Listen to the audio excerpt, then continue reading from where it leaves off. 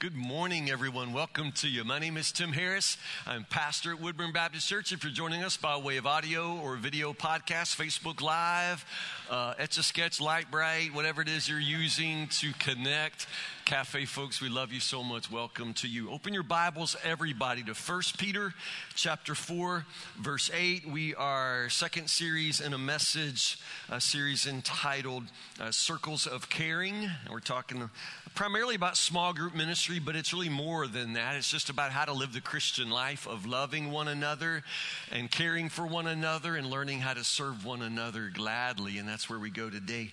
1 Peter chapter 4, verse 8. I'm a little tired this morning. It's D-Now weekend. I had 9 girls and girls, y'all. We had one son ever, and our son, all he ever did, like he lived in our house for 18, 19 years. He laid on the couch in his boxers and slept and ate our food. I mean, that's a boy, and girls are high maintenance, y'all. I mean, they take something. I mean, guys, you just feed them and keep toilet paper and stuff, and they're good. But man, they came in.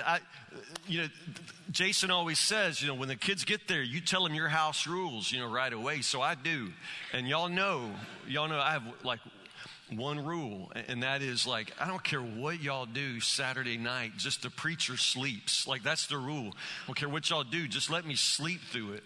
So they came in about 2:30. I don't know where they had been. One of them may or might have a broken arm, but I'm sleeping, y'all. I don't care. I'm sleeping. I didn't hear a lot. About 4:30, I knew they were still up, and I didn't hear them talking, but I heard them keep saying, shh, shh. So it's if they would quit saying shh, I could have really slept, but it was like shh. But then this morning, it's like 9 dead bodies, and it could be. I don't know. I slept through it. But I love it, y'all. I learned a new dance, the church clap. Have y'all learned the church clap yet?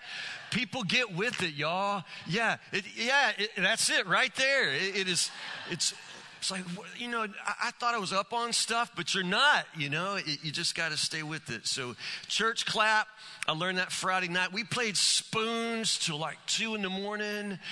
It was good, y'all. It was really, really good. But God is working in big ways in our student ministry. Jason and Caitlin Dunbar deserve a good Sunday afternoon nap today. And I do too, for that matter. 1 Peter chapter 4, verse 8. Let's talk about serving one another.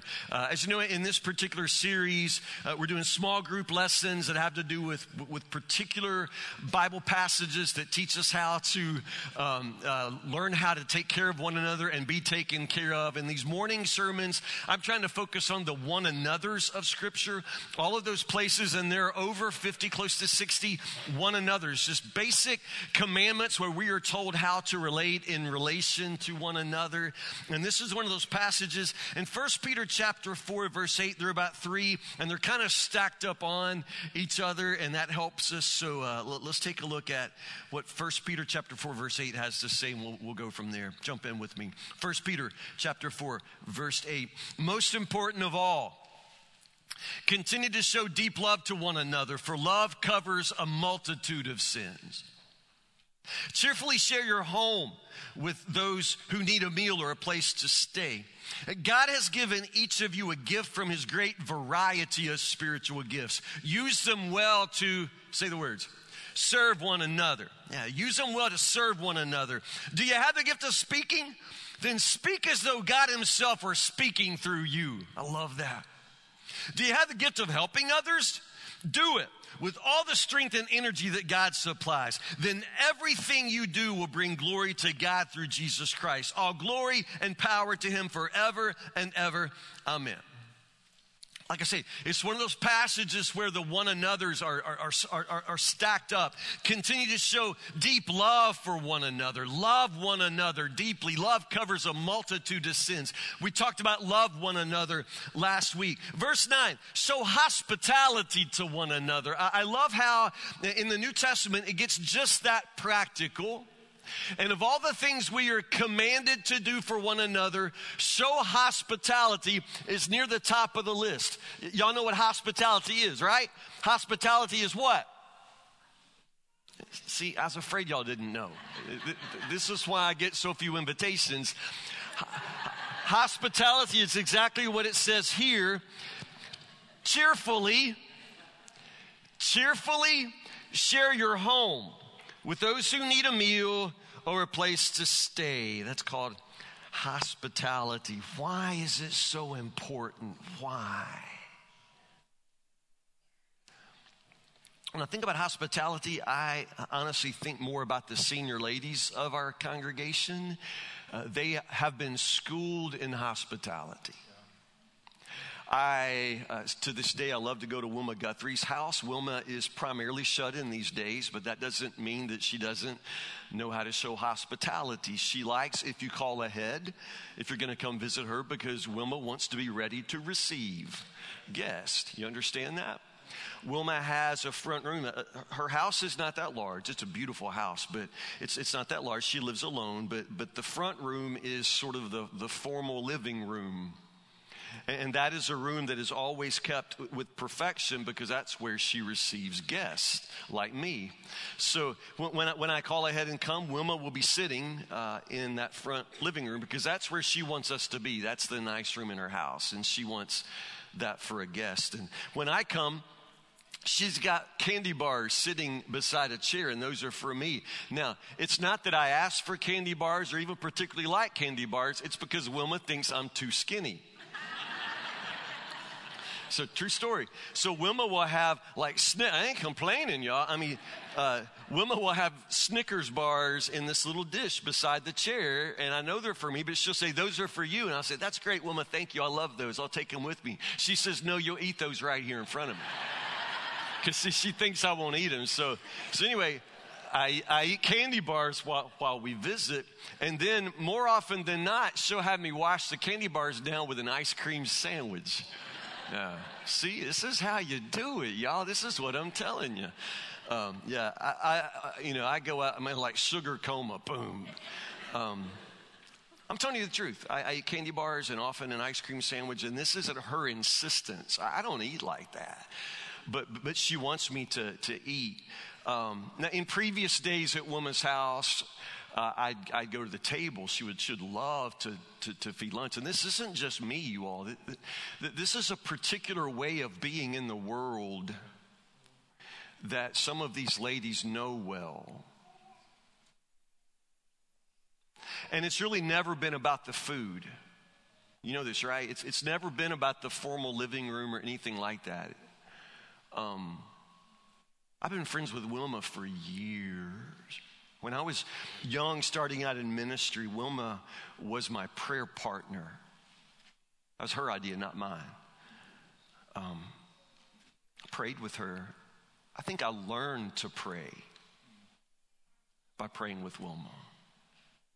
Guys, there were cold winter days in ministry when I would go to her house for lunch. Not really invited. I just knew she'd have lunch and she'd welcome me. And homemade pimento cheese and potato soup and just praying together. I mean, I love this woman. I love her. Where did that hospitality come from? Some of you would say, well, it's Southern hospitality. That's how we do in the South. Or it's that particular generation of Southern woman. And maybe all of that has something to do with it. But still, it is honestly a Christian virtue. It's a gift, and it's also an obligation. The Bible obligates us to this way of life. It says here, and it's not a suggestion. It's not just a Bible verse to throw away. I know it says the word cheerfully, but it's still a commandment. We're supposed to cheerfully share our homes with one another. Cheerfully. Know how to open up your door, let somebody come in if they need a place to stay or if they need a meal. This is supposed to be the Christian way of life. This is how we do with one another. Only this is not how we do with one another anymore. I'm doing a lot of funerals, and every time I bury another senior lady in this church, I mean, one more person who lives this way is gone. The rest of us don't live this way, and we need to stop and ask ourselves what's wrong. Y'all with me? Y'all mad at me? I'll be never coming to y'all's house now after this, huh? No. First off, just think about your house. Now, I mentioned the senior ladies in our church, but have y'all been in most of our senior ladies' houses? They're not the houses like you live in. Most of us, when we got married and finished school and went to, have a house, we sort of expected to have a house just as good as our parents had. So a lot of us have been in this habit of sort of always moving up. And so a lot of us live in really, really nice houses. Really nice houses. Now, I know there are houses nicer than yours, and that's what makes us feel okay about the house we live in, but we all live in really nice houses. Let's just be really honest. My grandparents lived in a house that my grandfather built. It had 4 rooms, and one of them was not a bathroom. Understand? 4 rooms. 4 rooms. Bedroom, sort of living room, kitchen, 4 rooms, and it was tiny. Their whole house may have been about the size of the center section of pews. It's my grandparents' house.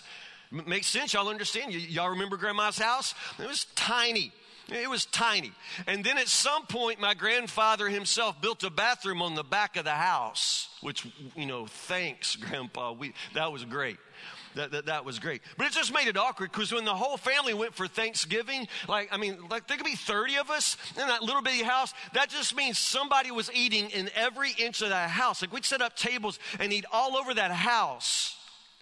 Which means, if my Uncle LJ went to the bathroom during Thanksgiving lunch, it means the door, the bathroom door would close. We'd be like, I'm eating chicken and dressing right here, and he's on the other side of the door. Happy Thanksgiving. It was a tiny house. But honestly, as long as I live, some of the best meals of my life were eaten in that house with, you understand? So honestly, it's never about the house. And some of the people who have the greatest ability to share hospitality, they don't live in, a Joanna Gaines kind of house. It's just a house with an open door. See, here's the thing. A lot of us, when we built our houses, we built big houses because we like big houses, and we got extra bedrooms, and we call it the guest room. I won't ask you to show your hands, but a lot of you have guest rooms at your house. Funny thing is, you don't ever have guests. My grandma never had a guest room, but people stayed in that house all the time. You got guest rooms. You don't ever have a guest. You got a guest bedroom, and you spend a lot of money on the entire bedspread and all of that, but you never, ever invite anybody to sleep in that bed. Matter of fact, some of you got your Christmas tree stuck in that guest room right now because nobody ever goes in there. Okay. There's something wrong with us. Can we just be honest? There's something wrong with us.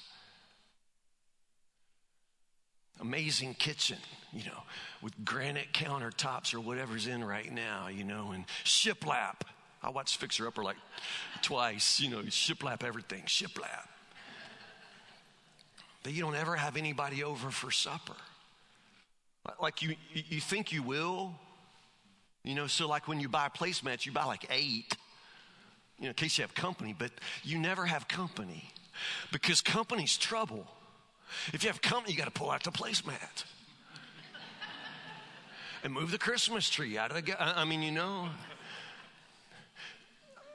I'm not making jokes, you all.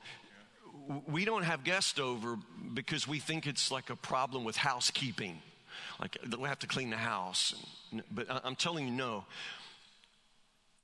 Your lack of hospitality isn't a housekeeping problem; it's a soul-keeping problem. It's a soul-keeping problem, that there's something wrong, that there's something missing in our soul. This is clear in Scripture. This is simply one of the ways we show love. We cheerfully share our home with people, but we don't. Now, I talked about this a little bit last week, and I want to pick up right there. Remember how last week I said that part of our problem is that we live in too many worlds? We live in too many worlds, and every world we live in has its own network of relationships we have to manage, and it's exhausting. So you have work, and at work you have a certain group of people there. Maybe they're friends, maybe they're not friends, but one way or the other, these are people you spend a lot of time with, and you have to manage those relationships, and it takes a lot of energy. And you have family, sometimes family in town and family out of time, and kids and grown kids and grandkids, and some of you are raising your own grandkids. It's just a really, really full life life with just family and all of these relationships to manage, and crazy, brother-in-laws, and kids that are crazy, and you're trying to manage all of this. And then if you got small kids that play sports, you got all of these other relationships, this practice schedule with all the parents of all those kids, and trying to figure out who's going to bring snacks at the end of the soccer game, and on and on and on it goes. And you're managing, you can't even remember everybody's name. It's just all of these worlds you live in, and you don't even really know your neighbors. It's like the crazy guy with the El Camino, and the lady with the poodle, and you don't even know these people, but still there's this obligation to be nice, to wait, to be polite. But the fact is, our lives are just so crowded. Our lives are so crowded with people, so that we really don't even have any actual relationships. We have all of these people around us all the time, and then you throw church into that. And the preacher saying we should love each other and care for each other and have each other over for supper and good night. I mean, that's just never going to happen. And I just want you to understand why. It's a soul-keeping problem. There's something profoundly off about the way we live our lives, the way we could just never slow down and have somebody over for coffee. I mean, the way we'd rather sit in church and stare at the back of somebody's head than have them over to our house and stare at it from across our own coffee table. We just don't even live in our houses. We don't even live in our own lives. So let me say this. It's what I want you to understand about hospitality.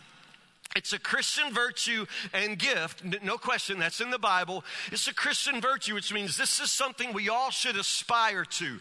This isn't just something for old Southern ladies with Snickers bars handy. Understand, this is a way of life for all of us. Hospitality is a Christian virtue and gift.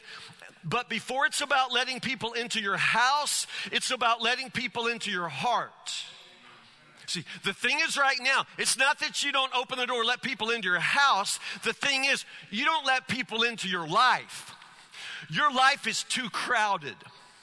When people see you and meet you, they get the point. You don't have room for friends. You just don't have room. You don't have time for people. So nobody expects that from you. So honestly, you live in a world full of people, but nobody really ever gets that close to you because it's clear.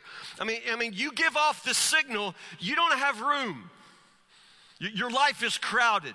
You're busy. You're crazy busy. You're not even home. You don't even eat supper at home. What are we talking about having somebody over for supper? You don't even eat supper at home. Your life is too crowded. Your life is too busy. And I'm telling you, this is a soul-keeping problem. You're not supposed to live that way. God doesn't intend that you live that way. Understand, God gives you 24 hours a day to live, and I promise you, everything that He has for you to do, He's given you enough time to do it. So if at the end of it all, you don't have time left over, you're putting a whole lot of stuff in there that God never meant for you to do. I mean, God intended that you work really, really hard, but that you also have a whole day of rest. I mean, understand? And God blessed you with this home with extra rooms. Why in the world can't you ever have somebody over?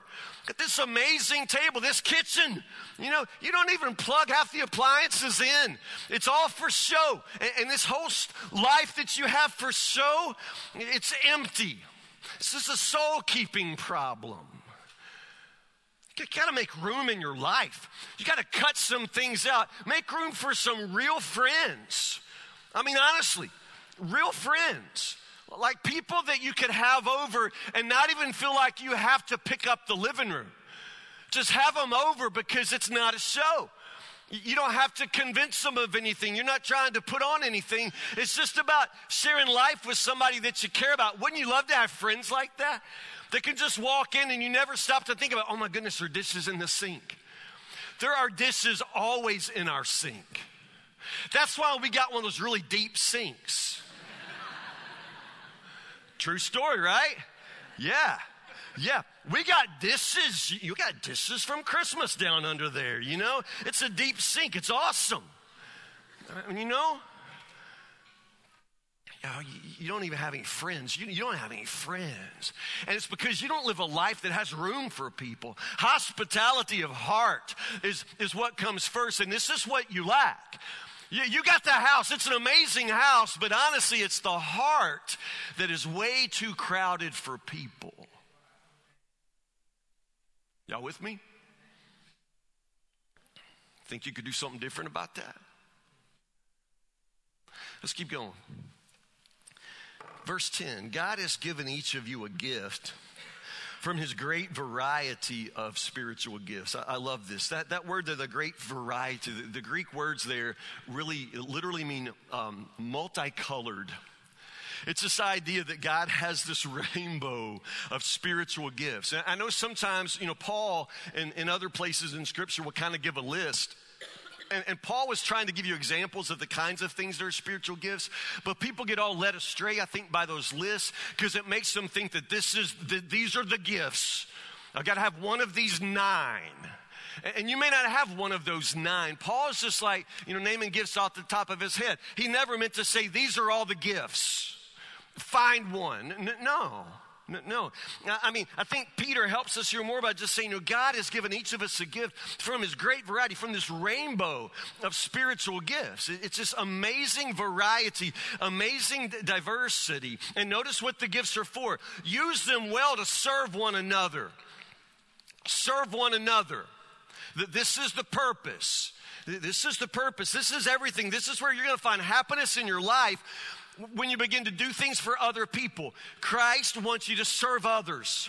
He wants you to serve others. You serve others with the gifts he gives you.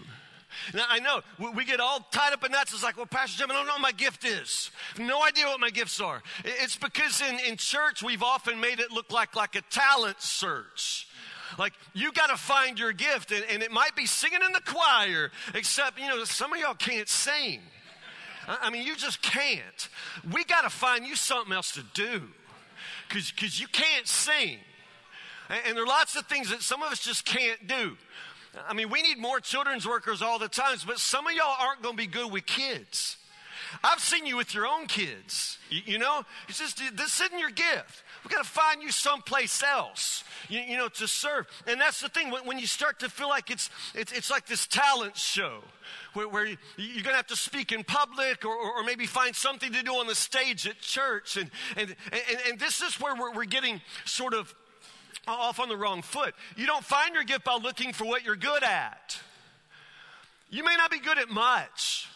Honestly, it's not like America's Got Talent. We're not looking for you to learn how to play the musical Saw. You understand? We're looking for you to learn how to help other people. So here's a little clue I'd give you. You don't find your gift by looking for what you're good at. You find your gift by looking for what others need. You look for what others need, and then according to the Scripture, you just do everything that you can possibly do to help them. I think that's better. Because I think whatever your gift is, if we call it a gift, it's going to have something to do with your ability just to see this need in other people. And you're going to be there, and chances are you won't even think much about it. I think we'll think a whole lot because it's going to seem so ordinary to you. A spiritual gift isn't necessarily something that people will put you on the church stage and pay you to do. Understand? It's not a talent thing. It's a helping others thing. So stop sort of looking inside for your gift. Just look around you, look at what other people need, and then you just get busy meeting the needs of other people. And I promise you, I'll give you $1 million guarantee. You just get busy meeting the needs of others as you see them and understand them, and you will inevitably discover what your gifts are. And it may never seem like much. You just may have the gift of casserole. And that's not even in there. It's not even in there. But my goodness, have you ever, the day I came home from cancer surgery, Carlene Smith nearly beat me home with food. That's beautiful. Understand? Understand? Yeah. Now, Carlene, it was wonderful, but it wasn't fancy, was it? It wasn't anything fancy. It's just like food, in like disposable Tupperware, It healed my body, but it ministered to my soul, you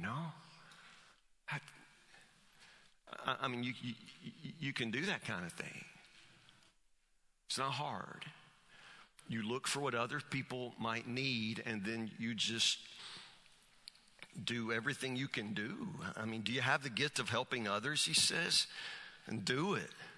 With all the strength and energy God supplies, do it with all the strength. And I mean, just do it with like you're killing snakes. I mean, just get busy, go do it. Get busy helping other people. Does this make sense? Is there anything hard about this? It's just spiritual gifts, you all. This is what it is. You use your spiritual gift to serve one another, to help others in need. So just look for what they need, and then you just get busy doing that. But now I want to stop right here. I want to talk about serving one another. You know that our theme for the year, as I've told you, is give yourself away. My concern from the beginning with this, our theme, is that the wrong people always hear stuff wrong. In other words, I've been preaching my heart out here for like 27 minutes on serving one another. And I understand, I mean, only the Holy Spirit can get some of you to hear that. Some of you have not heard it yet. You know, I said that whole thing about hospitality. You didn't hear that. You laughed at you because some of the stuff I said was kind of goofy and you laughed about that. But you're not going to do anything different. You have no intention of doing anything different. Your house is a show place for you and your spouse. And every now and then, if it looks really good, you will take a picture and put it on Facebook. I mean, we are invited to see your house from across the miles on Facebook, but we'll never sit around that table because you're not having people. I mean, understand, you're not changing anything. I mean, I talk about serving other people, and some of you are not going to do anything for anybody. I mean, you've sort of proven, I mean, that would be a radical change for you to start doing something for somebody else. Man, you're all about people doing stuff for you, and I'm like that too. I mean, help us. But then there are people in this congregation, and these are the ones we all depend on. It's the Carlene Smiths, you know, in her 90s, who will break her neck to bring somebody food, you know, to get it hot when they come home from the hospital. I mean, it's like, you know, God bless you, Carlene. I didn't mean to say your age in front of everybody. She's over 60. I mean, God bless her. God bless her. But y'all know how hard that is for her? Carla, I'm not trying to embarrass you, but y'all understand how much easier it would be for like everybody else in this room. Like it'd be easier for you to have done that than for her. But then y'all just don't even do it. You just don't. You don't. But then the people in this congregation who do, they hear this sermon and it just crushes them. I mean, I know individuals in this house right now who are crushed by this sermon. It's the little ladies who already do everything. And I preach this and they're just saying, Lord, help me to do better. Help me to do. And you know what I mean? The people who really serve, they're hearing this sermon and think, oh, I've got to do more. And honestly, some of you couldn't possibly do more. You couldn't possibly do more for others. And this is what I'm saying. This is a hard, simple message, but hard for most of us to hear. Because some of us are just very inclined to help others and do for others. And this message just heaps more guilt on you. You feel like, oh my goodness, I've got to do more. And others, man, you're just thinking, when's it going to be done? You know, I got to get home and get my wife to make lunch for me. So let's look real basically about what serving is and what it's not. Okay? I want to call your attention to what the scripture says. Do you have the gift of helping others? Verse 11. Do it from the strength and energy that God supplies. It's very interesting. Very interesting. Right there. It's a principle of Christian service. You must serve from a position of strength, not weakness. You have to serve. I mean, this is Christ. We're talking about Christians. We're not talking about how you're just supposed to be a doormat for people. Like serve everybody means you just lay down and everybody walks on you. That's weakness. And the implication here is that what Christ has for us is that we serve out of strength. You must serve from a position of strength. I mean, he says it clearly. When you help others, you do it from out of the strength that Christ supplies.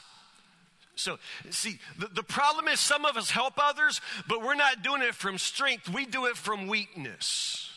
We do it from weakness. Now follow me for a second. Let me say this. You become a servant. We're talking about serving others. You become a servant to whatever or whomever gives you what you think you need. You become a servant to whatever or whomever gives you what you think you need. And honestly, what a lot of us really need is love and affection or attention. And so some of us, we serve others, we help other people, but honestly, we're doing it out of weakness. We're doing it out of our own need. So some of us, we do things for other people because we just want them to like us. Now, I'm not saying that's a bad thing, but I'm saying that's something different from what Jesus means when he says, you serve people out of the strength I give you. You understand? Jesus serves out of strength, but some of us, we serve out of weakness. We serve out of fear. We wait on our husband hand and foot because we don't want to have to deal with him when he's mad. You understand? This isn't Christian serving. This is something else. This is a toxic kind of relationship, and I don't want you to think that Jesus is calling you into that. Are y'all with me? Lots of us serve out of weakness. We serve out of fear. We don't want to be alone. And so the only way we feel like people will have us in their lives is if we're always doing something for them. So we constantly serve, but it's just a way to try to have friends, a way to try to be in there. But understand, that's weakness. That's serving out of neediness. And we all have needs and we're all weak. I'm not condemning that. But I'm just saying what Jesus is calling us all to when he calls us to serve one another is different from that. It's to serve out of strength. Now, what you most deeply need is found in Christ, not people.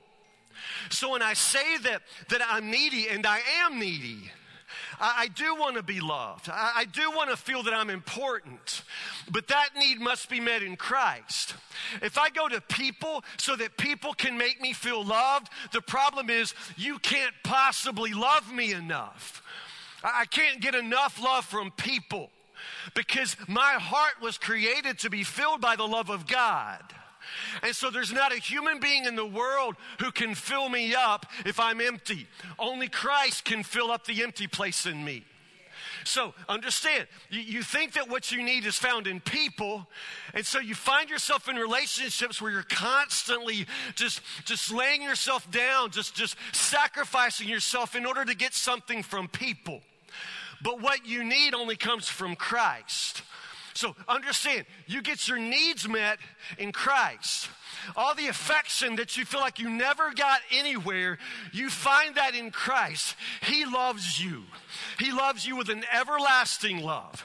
He loves you unconditionally. He loves you just the way you are. You can't do anything that makes him love you more. And you can't do anything that makes him love you less. He just loves you.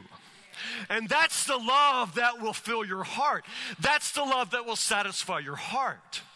So you think that you're going to go out and find yourself a man who's going to love you the way you've never been loved. And I'm telling you, oh, sweetie, you are going to have the hardest life.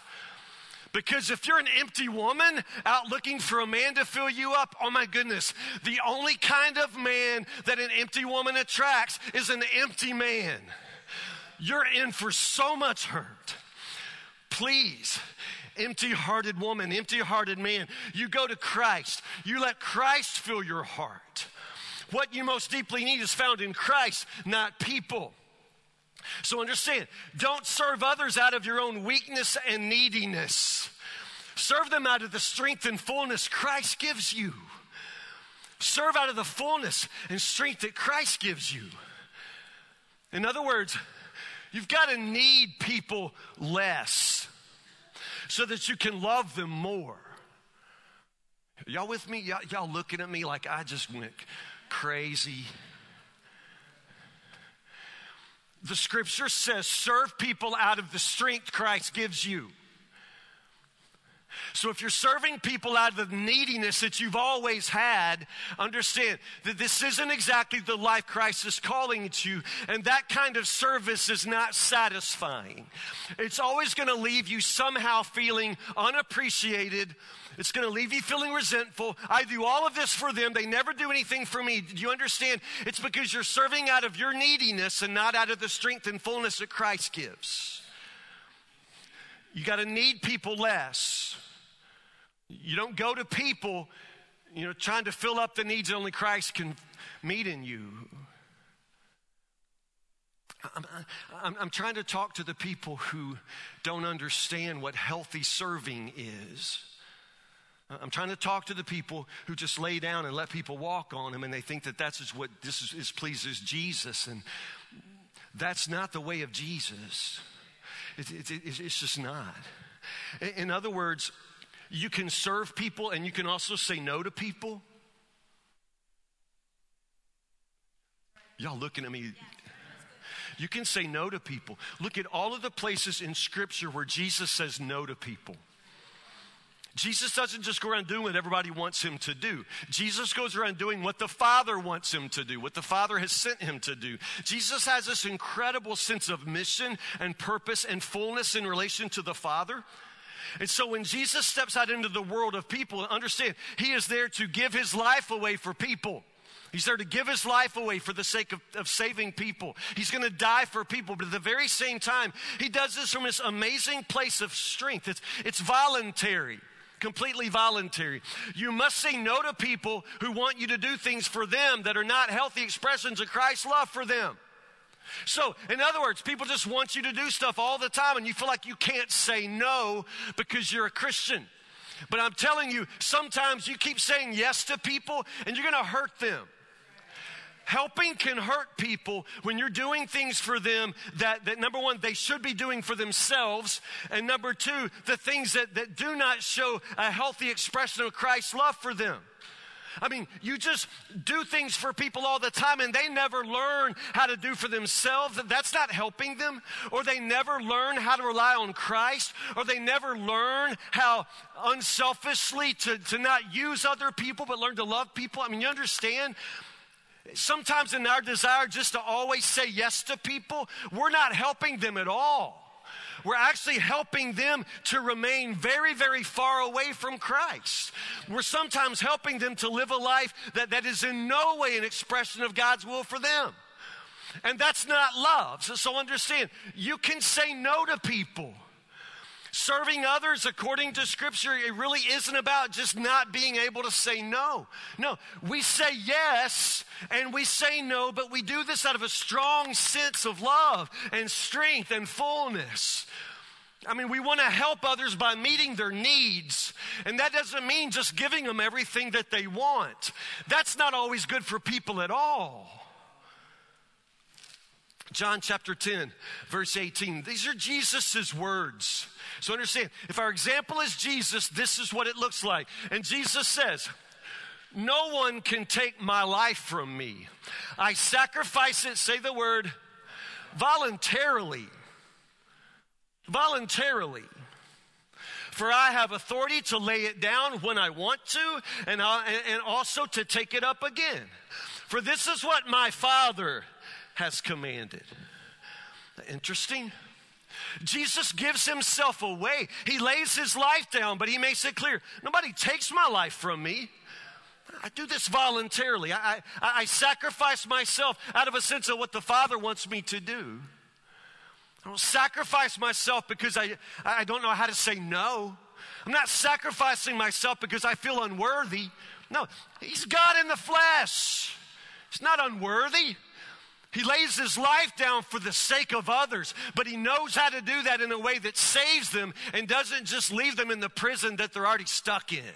Understand? No one takes my life from me. I sacrifice it voluntarily. So we're talking about serving one another, right? This is what we're all called to do.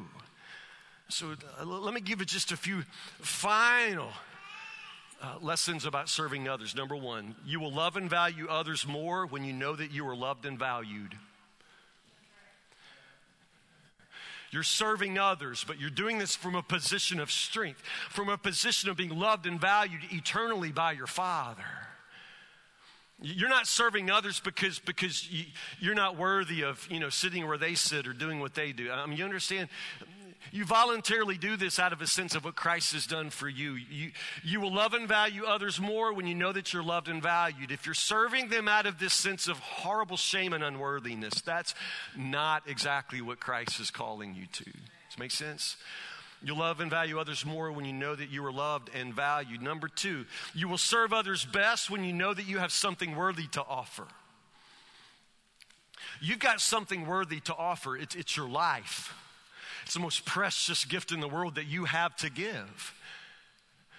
And so understand, when you really understand that you yourself, because of what Jesus has done for you, your life is worth something. Your time is worth something. Everything that you have to offer is worth something. Then understand, you'll serve others best when you understand that. I'm not trying to make you proud. I'm not trying to somehow make you feel like you're better than others at all. No, I'm just trying to make you understand that in this place of servanthood that Christ has called us to, you're going to do that better when you really understand that you have something valuable to offer. That's why in Scripture it's usually used in the language of gift. You've been given something special that then you can give to other people. You understand that? What you have, it may seem ordinary to you, but it's special. So give it to others, understanding that you've got something valuable. You've got something worthy to offer. And then last, it comes from the last verse here. God is glorified in your life when you use the strength He supplies to serve the world He loves. You use the strength He supplies, and then you just serve the world He loves. Isn't that what it says? You have the gift of helping others? Do it with all the strength and energy that God supplies. Then, everything you do, you get that? Everything you do will bring glory to God through Jesus Christ. When you use your gift of helping others, do everything you can do with the strength and energy God supplies, then everything you do brings Him glory.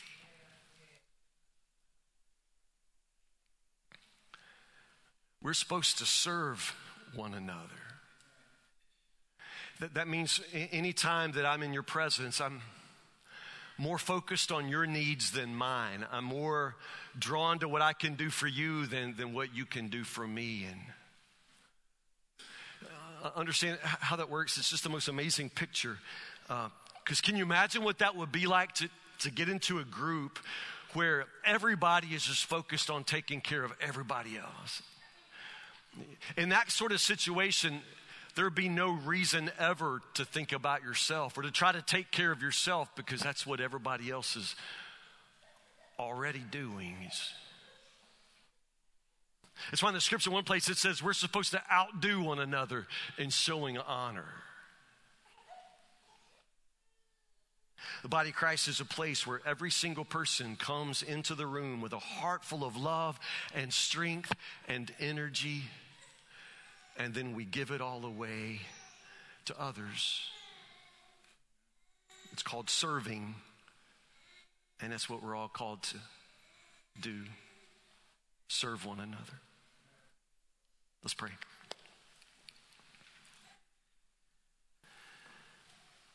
God, there are some of us who are in such a habit of being served that we can hardly imagine what it would be like to step down from our high horse and start doing for others, Lord. Some of us, we've become so accustomed to being waited on.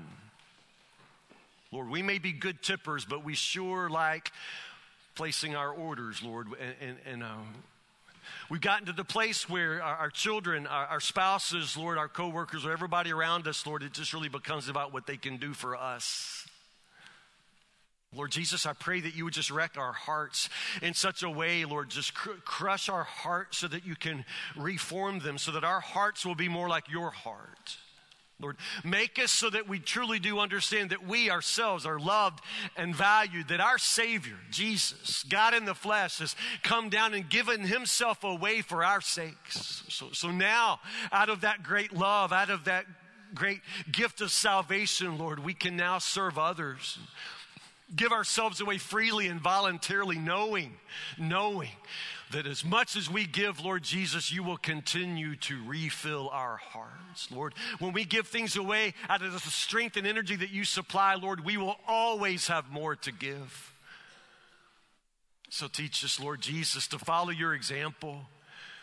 Lord, I pray that you would give us this great hospitality of heart, that we might have room in our lives for people, for other people. And then, Lord, help us to use all of our strength, all of our energy, Lord, everything you've placed in our hands, Lord, may we just give it away for the sake of loving others. We pray these things in the name of Jesus, who gave himself away for the sake of loving us. Amen.